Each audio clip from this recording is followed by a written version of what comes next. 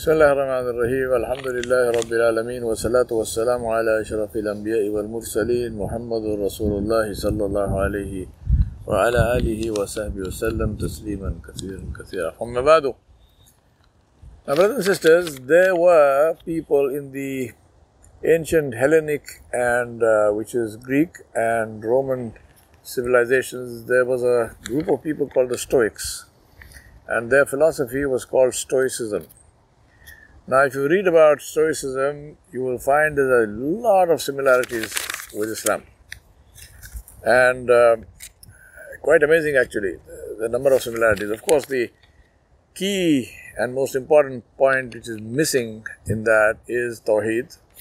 But if you look at basic values and beliefs about Islam and about this life and how to behave, huge number of similarities.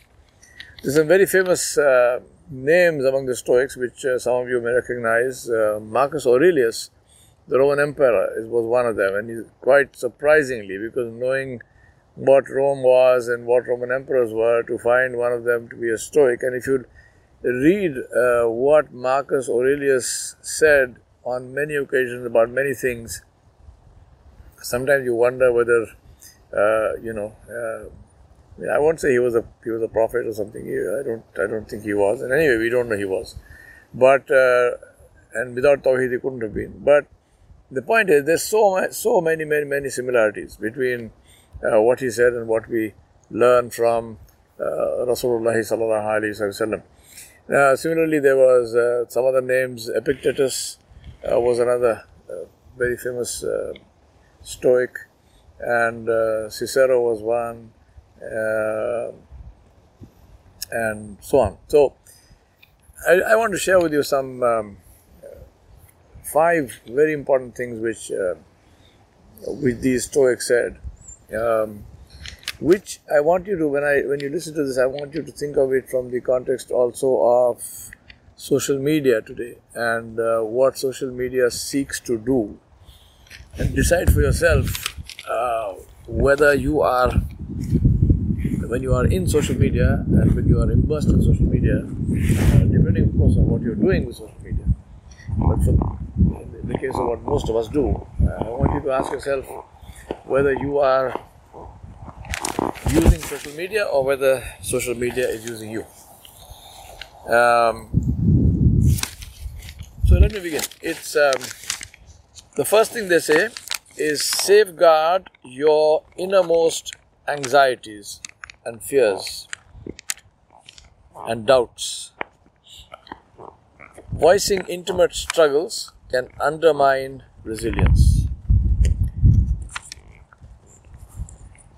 The importance of privacy, of being private.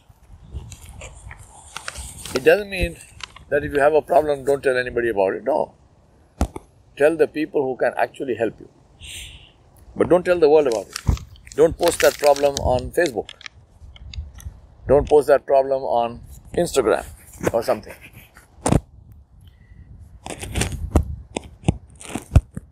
The second thing which the Stoics say is keep health conditions confidential. Preserve dignity by avoiding overexposure. Don't talk about your ailments. Don't talk about this hurts and that hurts and so on and so on. Again, say it to the people who can make a difference. By all means, say it to your doctors. But don't say it to people who are, for whom that's just food for gossip.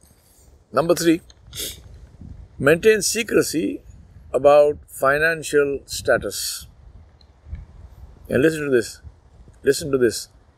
Self-worth stems from within, not from material means, not from material assets.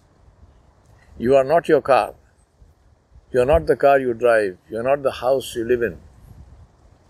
Ask the people who build palatial mansions in their youth and then have to struggle even to give it a coat of paint once in 10 years.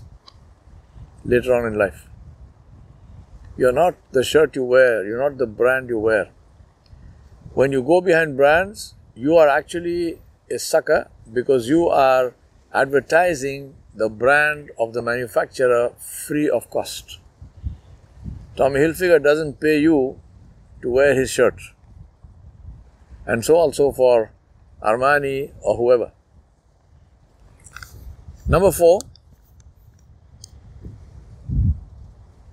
discretion. Exercise discretion in romantic partnerships, in intimate relations. Privacy is good for bonds that are rooted in trust. Never talk about your spouse to somebody else. I remember once we were with a friend and their recently married daughter was visiting. I think it was probably the first visit after she got married. And she was about to say something about her husband and their family. But instantly her mother stopped her. And she said to her, "This is your father's house and the doors are always open for you. The doors are never shut for you in this house. But that is your home now. That is the home of your husband." She said, "Never bring anything from there here and never take anything from here there. Maintain that privacy." Believe me, that is the most fantastic, most beautiful piece of advice that I ever heard a mother give her daughter. And the same thing applies to the sons. Keep romantic relationships private between the two of you. And the 5th one, protect your candid self-reflections. Inner growth needs safe space without judgment. By all means reflect. We must reflect. Without reflection, we cannot grow. We must reflect, we must think deeply about things, and we must not be afraid. As a matter of fact, there's a strong need for us to accept our mistakes and accept our weaknesses. But that does not mean that we need to express that before people. Accept it for yourself. Change yourself.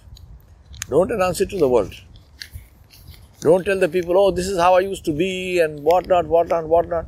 In Islam, there is actually a prohibition on talking about sin. So if you did something wrong in your life and Allah subhanahu wa ta'ala protected you, keep it safe. Keep it quiet to yourself. Don't say, "I used to do this, I used to do that." No. Some people say, "Well, I say this because people will get motivated." They say, "I used to be like that. See, look at me now." No, no, no. Never put yourself up as an example to follow. Please understand this. The only one who was an example worth following was Rasulullah sallallahu alaihi wasallam. And that is because Allah subhanahu wa ta'ala put him there and Allah told us, لَقَدْ كَانَ لَكُمْ فِي رَسُولِ اللَّهِ أُسْوَةٌ حَسَنَةٌ. That does not apply to you or me. Anyone who's putting himself up and saying, "Follow me, seek my company, be like me," subhanAllah, this person is playing with fire. Because Allah did not say that. Let people decide. You live such a life that let people decide that I want to spend time in the company of this person because of what I can learn from them. Alhamdulillah, no problem with that. But you don't put yourself up there and say, "Come and spend time with me. You will learn this and you will learn that." No. Self-propagation, self-promotion is the worst thing that you can do. I ask Allah subhanahu wa ta'ala to help us to learn and to live by that learning and to make that learning a source of khair and barakah and blessing for us. Do read about the Stoics. As I said, they were a very interesting bunch of people. And there are people today also who follow Stoicism. And imagine this is something which has come down to us from, 2000 years ago. So there is value in this. And as I said, what they say and what they used to preach and how they used to live is very, very, very, very close to Islam. وصلى الله على نبي الكريم وعلى آله وصحبه أجمعين برحمتك يا أرحم الراحمين.